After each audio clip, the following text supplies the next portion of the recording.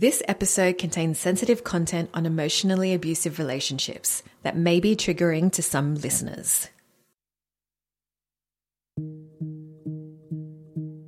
From Women's Health Australia, this is Uninterrupted, a podcast where we share inspiring conversations to help you live a healthier, more empowered life. I'm Editor-in-Chief Lisa Gebiulagin.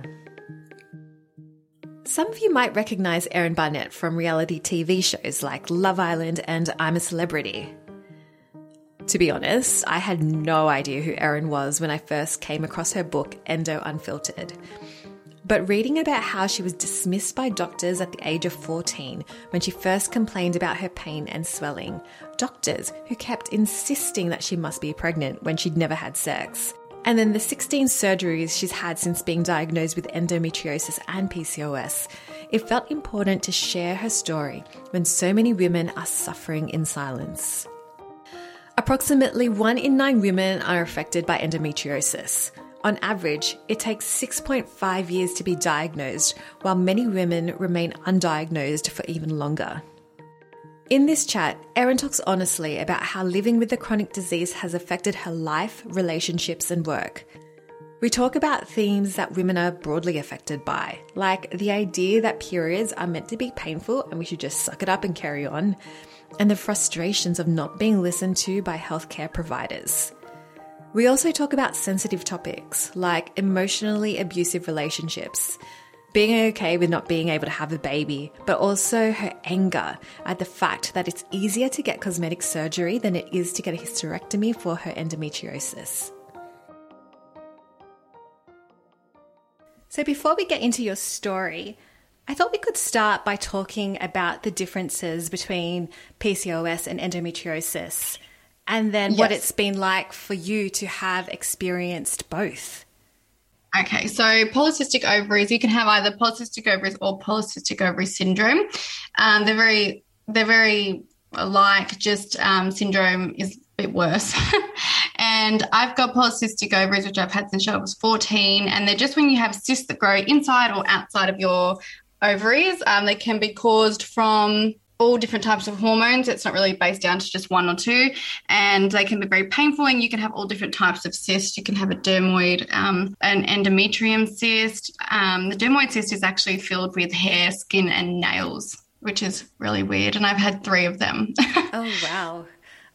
Yeah, it's really gross. Yeah, that's one thing that I actually wasn't aware of, that it did grow hair. Yes, so dermoid cyst, because it's from your follicles inside your ovary, so like your eggs, it develops hair, it can develop skin and nails inside of it. I had one that was just full of hair, and that was very interesting. They told me when they took it out they could just see, when they cut open the cyst, it was just all black hair. And I was like, that's so interesting. I've got brown hair, so that was interesting. Yeah. And endometriosis is when the lining similar to what grows inside of your uterus in your womb, similar, not the same, grows everywhere else out in your body. It actually can be found in most places. It doesn't really untouch anything. And you just got to think of it like when you get your period, everything kind of comes out of you, but instead the endometriosis inside of you is still reacting to those hormones. So obviously wherever the endometriosis is going to cause you pain. So if it's on your bowel or on the outside of your ovary, it's not shredding the blood, it's just growing. And the issue with the two is that a lot of people have quite similar symptoms from both PCOS and endo. Can you tell me? And they work very well together. Yeah. So what's it been like for you to have experienced both?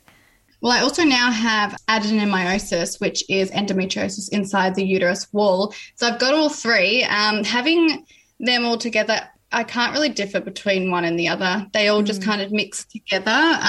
So once I had PCOS and then got told I had endometriosis, and just recently got told I have adenomyosis, the being diagnosed doesn't really affect me that much. It's just kind of like the pain still feels the exact same.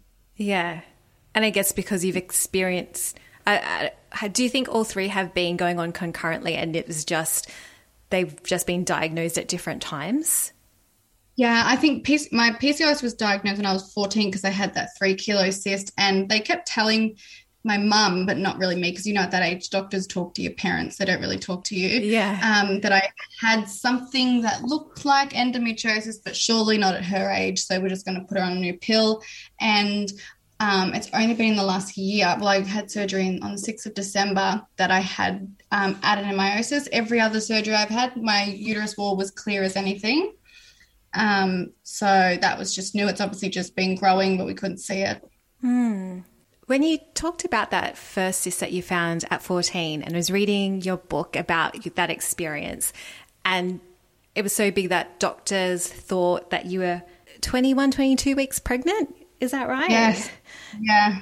That's so crazy. How, and especially as a teen, it must have been so overwhelming.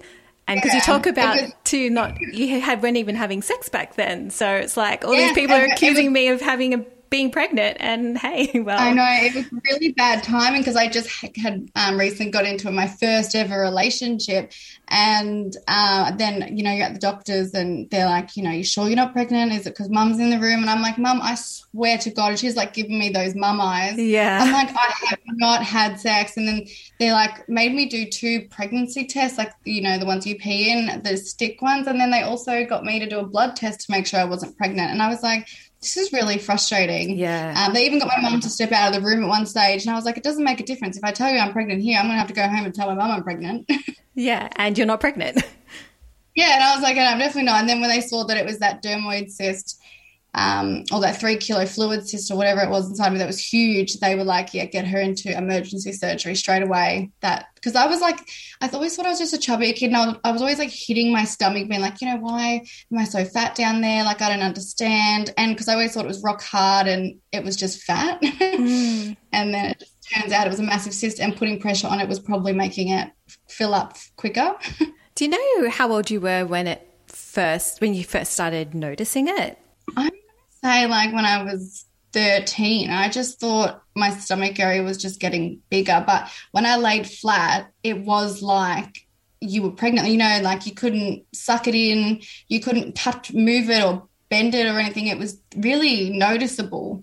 But I thought, but when I sat up and gravity took over, everything just kind of looked the same. But when you laid flat, it's super, super noticeable. When you retell that experience of the doctors being so dismissive, it kind of reminds me of another theme in your book, really about empowering people who are, when you're in that patient-doctor relationship, empowering the patient. And you call it even being like a nightmare patient. Can you explain what you mean by that to our listeners, and why it's so important to know your rights and feel empowered?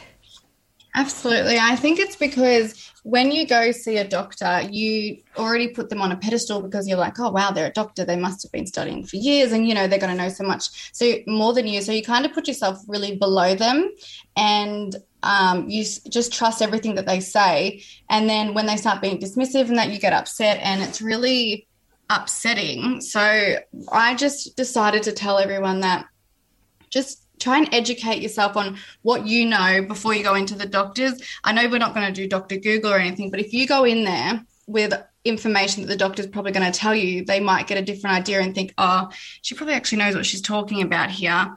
If you go in with different treatment options that you would like to try, instead of getting a doctor to tell you what's best for you, if you have a scenario or a treatment that you would like to try first, I recommend doing that instead of getting told by a doctor what you should get done first. I know it seems really silly because they're doctors, but if they say to you, try these pills, but you're not into trying medication, you want to just go straight to having surgery, then that should be your right. You shouldn't have to be a guinea pig on medication just so the doctor can tick off some lists of things that he has to do before he can refer you to a surgeon. Can you give another example of an experience you've had like that? I think it was say, for instance, I went into a GP once. I was trying to find a new GP, and I was talking about my PCOS pain and all the surgeries that I had. I think I only had 4 or 5 at the time. And the GP kept saying, oh, yes, I completely understand. And I was like, oh, explain to me how your ovaries and your vagina bleeds when you get your period, because you're telling me that you know and you understand, but I don't actually think you do. And it's just words like that. And they would be like, no, I don't understand, but I've got daughters. I'm like, okay, yeah, but that still doesn't mean you understand. Like, you can feel for someone, but you don't actually understand what they're going through. So just going in there with guns blazing pretty much and just do the right thing for your body. And I know that they're a doctor, so they're very well educated, but still that doesn't mean they know your body more than you. I guess another good example of that is when you write about fertility and how frustrated you've been by doctors who have chosen to protect your fertility over helping to resolve your pain, even though for you personally, you've made your wishes clear that you really want to prioritize resolving that pain. Now that's a massive thing to be dismissed about. Like, how have you dealt with that over the years? Oh God, it's been a roller coaster, because I was saying not too long ago to someone that to get a hysterectomy, I know it doesn't cure endo or anything, but if I don't have ovaries, I can't get an ovarian cyst. Like, that's just a fact. And that seems to be a big problem that I'm having. And before you get a hysterectomy and all this stuff, some of the gynecologists that I've seen have told me that you need to get a psychologist to clear you, that you can make that choice and you're mentally prepared and all that. And I think to myself, but if you want to be a parent, no one tells you to go see a psychologist and can mentally do you know what I mean? No one says, okay, she's cleared, she's okay to be a mother. But to do the opposite, I have to be cleared. Like, that just doesn't make any sense. So it is quite frustrating, and all I'm doing is fighting for it, because I can't do IVF because of it overstimulates your ovaries, and I grow cysts within 24 hours, so it's extremely dangerous. I've already had 2 cysts burst inside of me, and I was rushed to the emergency and rushed into hospital, so I don't want that again. So the egg retrieval process, it just won't happen for me. I understand they're keeping the ovary in because you're at more risk of having a stroke or a heart attack when you're older, but I keep saying that if I'm 60 and I've had a hysterectomy at 27 and I have a stroke or I have a heart attack, I'm not going to turn around and be like, oh gosh, I remember when I was 27, they said this would happen, because I would have, do you know what I mean? I'm 27 and my whole 20s have just been surgeries. I actually don't really have a great life. Like, I do have a great life, but I mean, it's always like, oh, you're having surgery in 2 weeks, and you're going to have 6 weeks off now. Because all up, in your book you say you've had 16 surgeries. Is that still the right number? 16. Yeah. It's a lot. I'm having another surgery once elective surgery is back on in Melbourne, because everything is stuck severely bad. It happened straight after surgery. So I have to get everything unstuck, and the potential of removing my uterus now that it's like just covered with adenomyosis all over it. And then from there, you mentioned you're looking into hysterectomies. Is that something that you think you'll pursue? Oh, absolutely. I will eventually find someone out there that will do it. If not, I'm just going to have to YouTube how to surgically remove your own reproductive organ. Oh, God. I know, absolutely no, because it gets to the point where apparently it's safer to have 2 surgeries a year for the rest of my life until they think that because they keep calling my ovary a very well working ovary. And I'm like, have you seen, like, I've got photos of it. And I'm like, I would like to see it next to an ovary that doesn't work well. Because it's producing hormones, yes, but it's producing too many. And I have tried every, like, medication you can think of. I've even went on Zoladex, which is actually a cancer treatment for breast cancer and prostate cancer. So I tried the most harshest things, and nothing has worked. I just feel so frustrated on your behalf that there's something that you've obviously, sounds like you've researched quite a lot. You've tried a lot of things, and to not be able to find a medical team that can work with you to get this done, it's just so frustrating. Yeah, absolutely. It's gets really frustrating, and then you become more like cold-hearted, and your tone of voice gets more aggressive because you just want this done, and you can't understand why if there's surgeons out there that can see your life and what's ahead of you, and that the surgery is just causing you to become depressed and bad anxiety, like, that doesn't matter to them as long as that woman there has those ovaries. But I can go to a cosmetic surgeon and ask them to pretty much remove my nose, and they would recommend against it, but just tell me to sign on the dotted lines and go ahead with it because I've given permission. But we can't do that with our rest of our body. That doesn't make any sense. And you don't need to necessarily see a psychologist before you go get any cosmetic procedures done, right? No, absolutely not. That's the thing, is that just when I got told that, they were like, when I had to go through a psychologist just to make sure I can be all cleared for it, I thought, are you kidding me? So I'm like, but to become pregnant, you wouldn't even care where I lived or what I was doing or if I had enough money. Like, that's not a thing. But you want to know all that before I get a hysterectomy. But I think it's because it's the unknown whether they think that would benefit me or not. But like I said before, if I don't have my last ovary, I can't get any more ovarian cysts. So that kind of makes sense in my mind. Yeah. So you mentioned just then also about going through IVF. When you said earlier that you had to go into emergency, was that during your IVF treatments? No. So I didn't end up going through with the IVF treatment. I planned it all, but they said it was too risky to do the injections or the tablets because of how it overstimulates my ovaries. So they just recommended against it.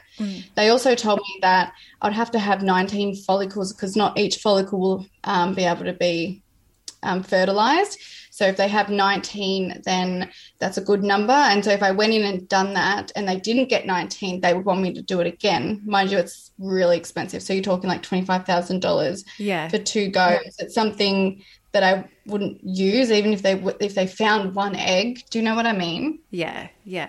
Because I've still got endometriosis, I've still got adenomyosis, which is in my uterus wall. So it doesn't really look like a nice place a baby wants to be cooking in there.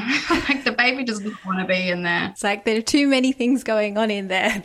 I know, absolutely. And I feel like you don't, or people will say stuff to you. I understand there's women out there that will say things like, oh, you'll only ever understand when you're a mother, or wait till you're a mother, or you're too young. And that can be really like upsetting to hear, because how come you can't enjoy your life without having a baby? I don't understand that concept. No, it's quite an old school way of thinking that I do believe people are starting to grow out of, but I think it's still quite a long process.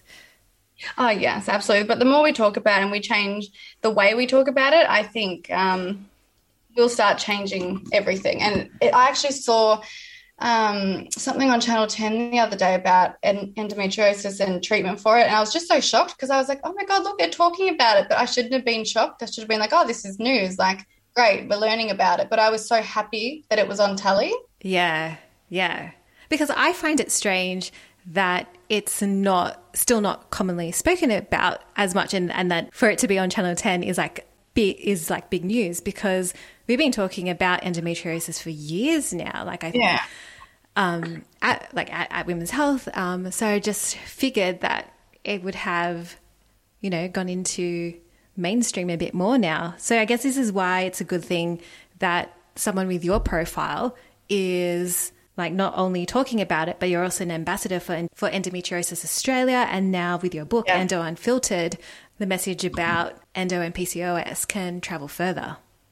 Yeah, absolutely. And that was the goal. I thought, you get a large following from being on reality TV, and the influencer life is for some people, but sometimes I can't really be bothered to do that. So I thought, what else can I do with this large following? Because I don't know if Instagram will be around forever. Mm-mm. So at the moment, I'm just using it to connect with people and women all around the world.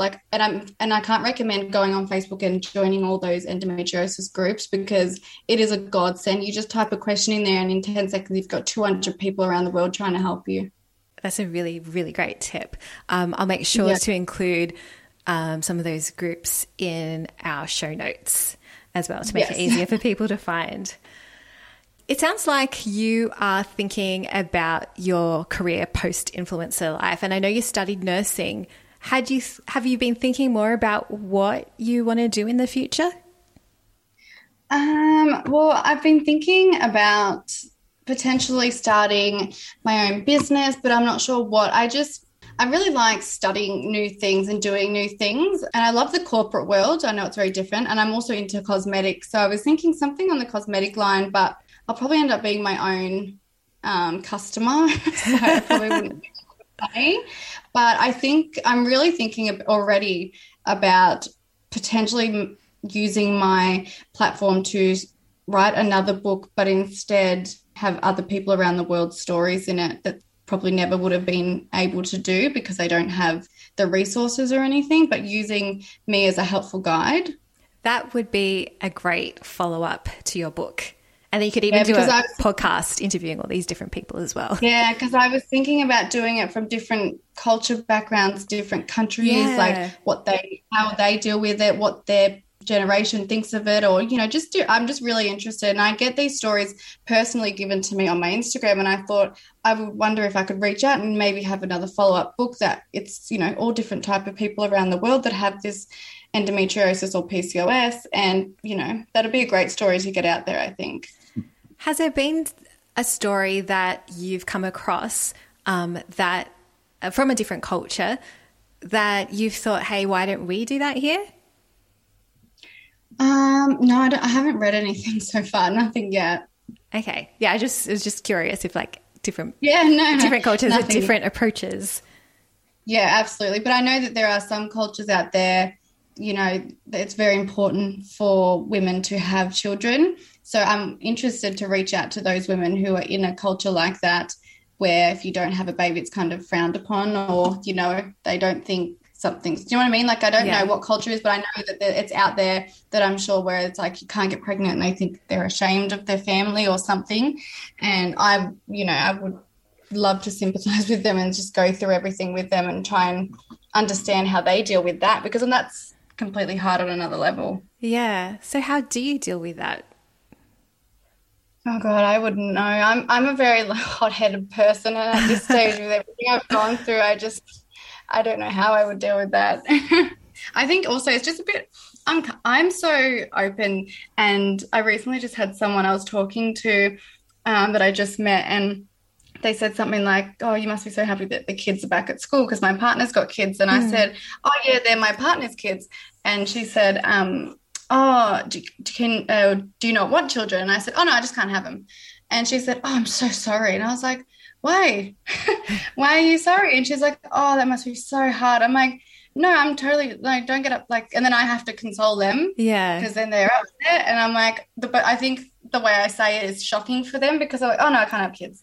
That's okay. Yeah. Because it's awkward to beat around the bush and be like, oh no, maybe later on, I'm not sure. It's like, no, can't have them. So, but then they get so upset about the story, and maybe I'm just so numb to it. Maybe. Or maybe, like you said, it's just you are naturally quite open, and a lot of people aren't used to that kind of open conversation surrounding fertility.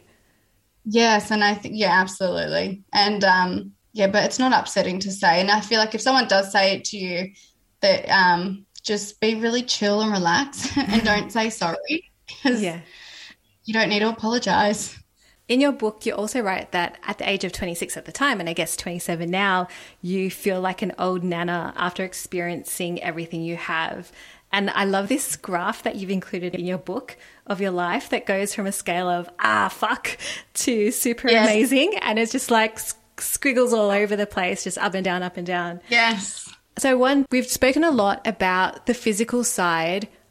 I was wondering, what's it been like on a personal level for you? For example, how has it affected your work and even being on those reality TV shows and relationships? Like the graph describes, it's all over the place and it's so up and down. I couldn't tell you, every day is different. It really affects your personal life like you wouldn't believe, because you're always cancelling on events. So you're just, you've got to have a good set of friends around you that completely understand. And in the show, it only really got really bad on I'm a Celebrity, which was ironic because I was representing Endometriosis Australia, where I actually had a clot come out of me after I did one of the trials, and I had blood dripping down my leg, and everyone was so shocked, and I was like, oh, whoopsies, and just kind of flicked it away, and then just, I actually put a sock down there, because I didn't have a pad or a tampon, and I just put a sock down there and just continued on until I was able to quickly go have a shower. Yeah. Everyone was just so shocked about how I handled it, because like, you okay? That's so much blood. And I was like, oh God, no, this is nothing, guys. It's totally cool. And just being so like not panicky, because of course, you know, someone else's eyes, it would have been scary. But for me, it's just my day-to-day life. Yeah. So it is really tough, and it's tough in relationships. So if you don't have a good group of friends or family that support you, I recommend trying to find a good support group, because it can be tough on your own. So you've been in your relationship for many years now, but for someone going in 4 years, yeah. 4 years. So for someone going into a new relationship, do you have any advice for them of how you talk about your experiences and how it might affect your relationship on a day-to-day level? Yeah, I think that you should get to know the person a lot before you get into a relationship, and have these discussions with them before making a commitment to get into a relationship, because I feel like everything's rosy at the start. So if you talk about as you're dating, they might not see how they deal with it. And if they can't deal with it, then they're not right for you. I did say in my book that it's a lot easier to recover from surgery alone than it is in a house with someone who causes you nothing but grief.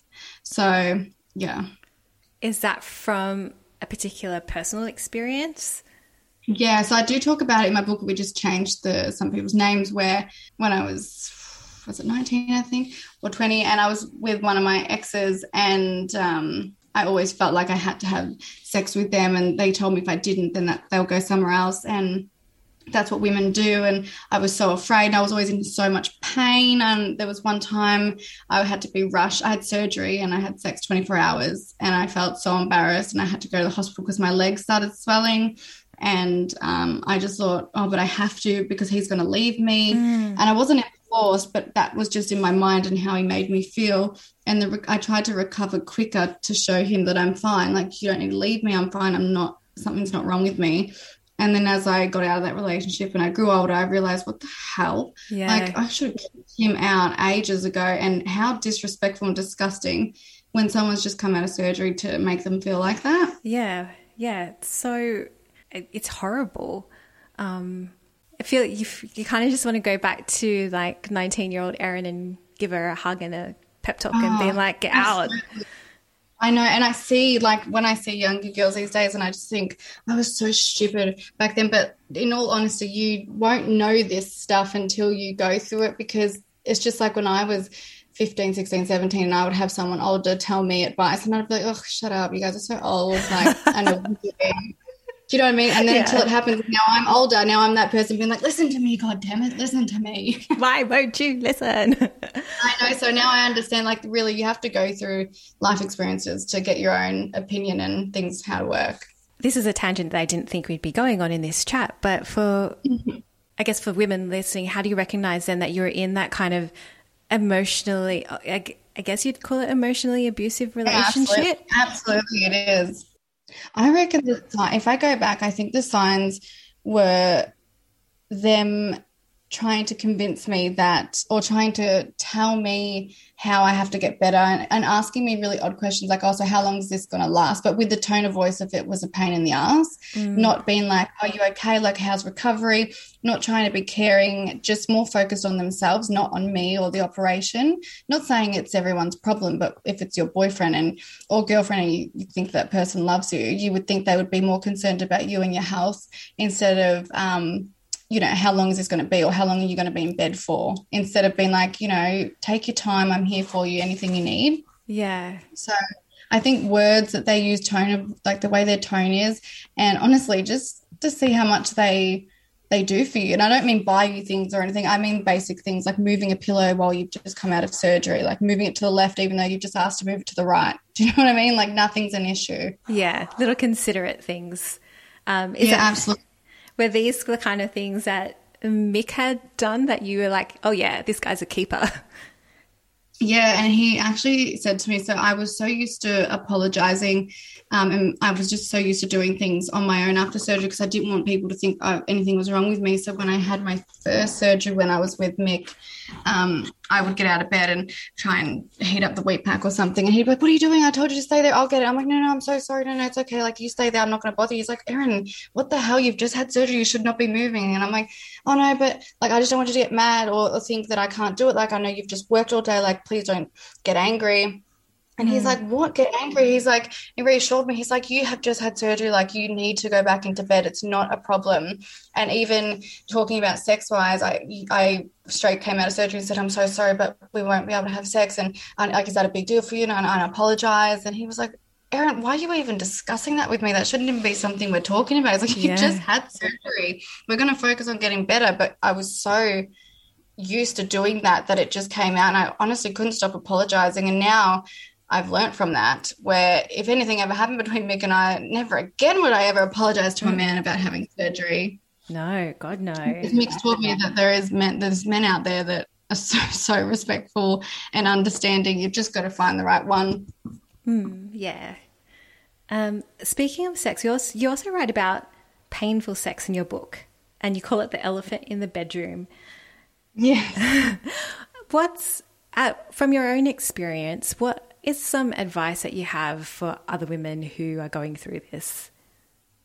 Just being honest with your partner, saying that, you know, you are sore, and experimenting with all different types of ways. You don't just have to have, like, you know, you don't just have to penetrate each other. You can use other toys and things and talk about, be open about what works for you. Because I think what happens in my mind is I've trained my mind to think that sex is painful. So even if I'm not sore, my mind is telling me that now we're about to get, you know, having sex, that it's going to be painful. So I'm already tensed up and I can't get comfortable, and I already think I'm sore, but I'm not. So I've trained my mind that. So you just have to retrain your mind that everything's okay, take things slow, have a partner that is, like I keep saying, like, is understanding and willing to be patient and see what works and see what doesn't work. Because I can tell you right now, when I had those cysts and everything is stuck together, I couldn't even put a tampon in without screaming because the pressure up there was so bad. And if a partner really loves you, they don't want to have sex with you and see you in pain. No. I don't think that's arousing at all. Oh, God, no. And that's an extreme amount of pain to be experiencing. Badly. Yeah. I feel like one of my theories is about why there are so many women who are undiagnosed is because we've grown up with this idea that periods are just painful. Yeah. And so when it happens, you just think it's normal and you don't do anything about it, and you just go on with life like it's just a part of life. And even in your book, you mentioned like a similar story of when you first got your period and you asked your mum if you could just stay home, and she was like, no, you still have to go to school. Yeah, and I was like, are you kidding? I'm dying. How dare you? She was like, I'm going to go to work. I'm like, you're going to leave your youngest child here to die? Yeah. I'm like, I'm bleeding to death. Yeah. And she's like, she put a pad on for me. And I said, what is this diaper? I can't walk in this. And she's like, you've got to go. Like, we're going to school. And I was like, oh my God, my mother wants me to die. I'm bleeding out and this is happening. And I always grew up with watching my sisters, and my mum had awful periods, like on the floor screaming. And I used to be like, oh God, they look like they're in pain. And my mum would always be like, you know, just wait till you're older. You'll be getting that too. Periods are awful. They come around once a month. And then I'm like, I really got the worst of the worst. Yeah. And I mean, we're laughing about it, but it's true though that there's this idea that periods are supposed to be painful, and then no one actually goes to seek help. So if you're listening and your periods are giving you a tough time, use this as a sign to go talk to someone. And if they don't listen to you, find someone else who will listen to you. Yeah, and feel free to leave that GP room without saying goodbye. If someone is treating you or gaslighting you and not listening to what you're saying, and, you know, just do everything you can to get to the point where you've ticked off the boxes you want for help and you've had enough. You're like, okay, I've done all this, I'm happy. Don't let other people tell you how to fix your own body. And I think, like the other things we've spoken about today, it's something that you learn with time as well and experience. Yes, because that's the only thing is that you can only really learn these things from experience. Like, I wouldn't expect 14-year-old me to be like, I'm going to go to the GP and tell him I want surgery. Yeah. So, but I'm just hoping that maybe parents out there that are listening to this or read my book get that courage and empowerment to be like, there's a better way. Like I always say, you can go to surgery when you're 3 to have your tonsils out, but they won't give you keyhole surgery to successfully diagnose you with endometriosis. because that's the only way you can get diagnosed. You've got to have a biopsy of what they suspect is endo. But instead, they'll give you all this medication and give you all this stuff before they refer you. But it's the only way to be diagnosed. So why can't we just do it quicker for the younger kids like we do when they have to get their tonsils out? It's still general anesthetic. Yeah. It kind of makes me think too about, I remember going to the doctor, talking to them, telling them about my period pain, just wanting to manage that, but then also explaining to them around the time of my period, I also I just have low energy and my mood is quite low. And she wanted to prescribe me antidepressants. I'm like, no, you're not listening to me. God. Do you know what? I reckon every person listening to this can relate. I think we have all been told to go on an antidepressant when we say that we're feeling real sad around our period. Isn't that wild? It's bullshit. Absolute bullshit. Yeah. Oh. That is crazy. Yeah. I asked this question in passing earlier, but I really want to know how it's affected your work and career, because having to go through 16 different surgeries over your lifetime from the age of what, 14, 15? I know. To answer that question, like, bluntly, it's just hit and miss, because I thought when I was younger it wasn't that bad. As I've gotten older, it's worse. So it's, I think being on reality TV had given me that opportunity to have all those surgeries, because then I could be at home and not have to worry about a 9-to-5 job. But like I said, I have to have another surgery soon. So you can't really have a job that involves doing much, because you're going to call them on a Tuesday and say, I can't come in, I'm in a lot of pain, but yesterday you're jumping up and down, so excited, having the best day, but today you can't move. Like, no one will ever believe you, which is the most frustrating part. Yeah. Yeah. And I guess too, so you studied nursing. I feel, I don't know, maybe someone listening is a nurse who has endo or PCOS who'd like to share their own story with us. We'd love to hear from you. Yes. But I can imagine that would be such a hard occupation to also then be dealing with all these symptoms. Yeah, because you're on your feet all the time. So I also think of like hairdressers. How do they deal with that? Like standing up for a long period of time. Like how does anyone even deal with any job with endometriosis? I love hearing, not love it, but like I like to hear the stories from all different women and how they deal with it and how their workplace tolerates it and how they go about their, HR or management when this does happen. Because I know a lot of people have tried to go on, say, the disability pension for endometriosis because they just cannot work and they're not getting the treatment they want, and no one will hire them because of how much they take time off work, and it just goes around and around. Yeah. It's like I want to find a solution, but maybe someone out there is working on a solution. I don't know. I don't know what the solution is. COVID hasn't been great, but it's probably been super beneficial for women that were having to travel to the city or somewhere to the office, and now they could stay home and work and have that heat pack on them and sit when they need to and things like that. So I'm glad that there's that work from home option now. Yeah, for those who can. And I guess like to have the really good employees who understand this and then will let you work around when you just need those days when you can't do anything. Yeah. But I mean, it's another, it's another scenario where how do you even say to your boss, I've got really bad endo pain. They're going to be like, what do you mean? And it's like, oh, it's kind of, bad periods. Have you heard of that? And then it goes around, they're thinking, oh, it's just some cramps. Yeah. Unless someone's really well educated on the topic, they're never going to understand us. Yeah. This is the goal then, Erin, to educate everyone. Yeah.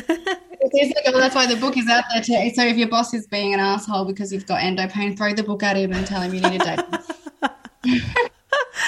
Oh, that's awesome. I just have this picture of like thousands of women doing that. Being like, yeah, they use my book as a weapon instead of a reading.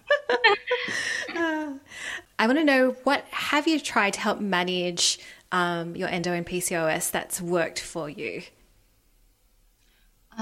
To answer that question honestly, I haven't found anything yet that has worked 100%. I used to find exercising through some of the pain when I was younger, we used to work a lot better. But now, because I've had so many surgeries, and they mainly started in 2019 all the way up to today, I've just been heavily medicated the majority of the time. So I don't have a good answer for that, but what I can say is if you have a good TENS machine and a wheat pack, if you don't want to medicate yourself because your doctor recommends against it, a TENS machine and a wheat pack and your favorite food, and also don't worry about putting on weight or losing weight, just worry about getting better. What else do you do for your well-being to make sure that you are looking after yourself? I think it's just because I do get anxiety sometimes and I get super overwhelmed. So just taking some time to talk to yourself. I hope that doesn't sound weird, but just to talk to yourself and just ground yourself to where you are and what your body's going through, and just remember that you're still here and you're still fighting, and you eventually will get through this. It's just a bit tough at the moment, but just keep reassuring yourself that things will eventually get better. A massive thank you to Erin for sharing her experiences. My hope is that hearing Erin's story inspires you to speak up if you need to, or go see a doctor if you've been silently suffering in pain. For more information about endo, the Endometriosis Australia website is a great starting point. We've also included links to Facebook support groups in our show notes as well. This episode was hosted and produced by me, Lisa Gebilagan. For more from us, pick up a copy of Women's Health Australia with Jess Fox on the cover, which you can grab in stores and digitally via Zinio and Apple News Plus. Visit us at womenshealth.com.au or follow us on Instagram at womenshealthaus. Take care, everyone. We'll see you next time. If you're a victim in an abusive relationship, call 1-800-RESPECT. That's 1-800-737-732 for support.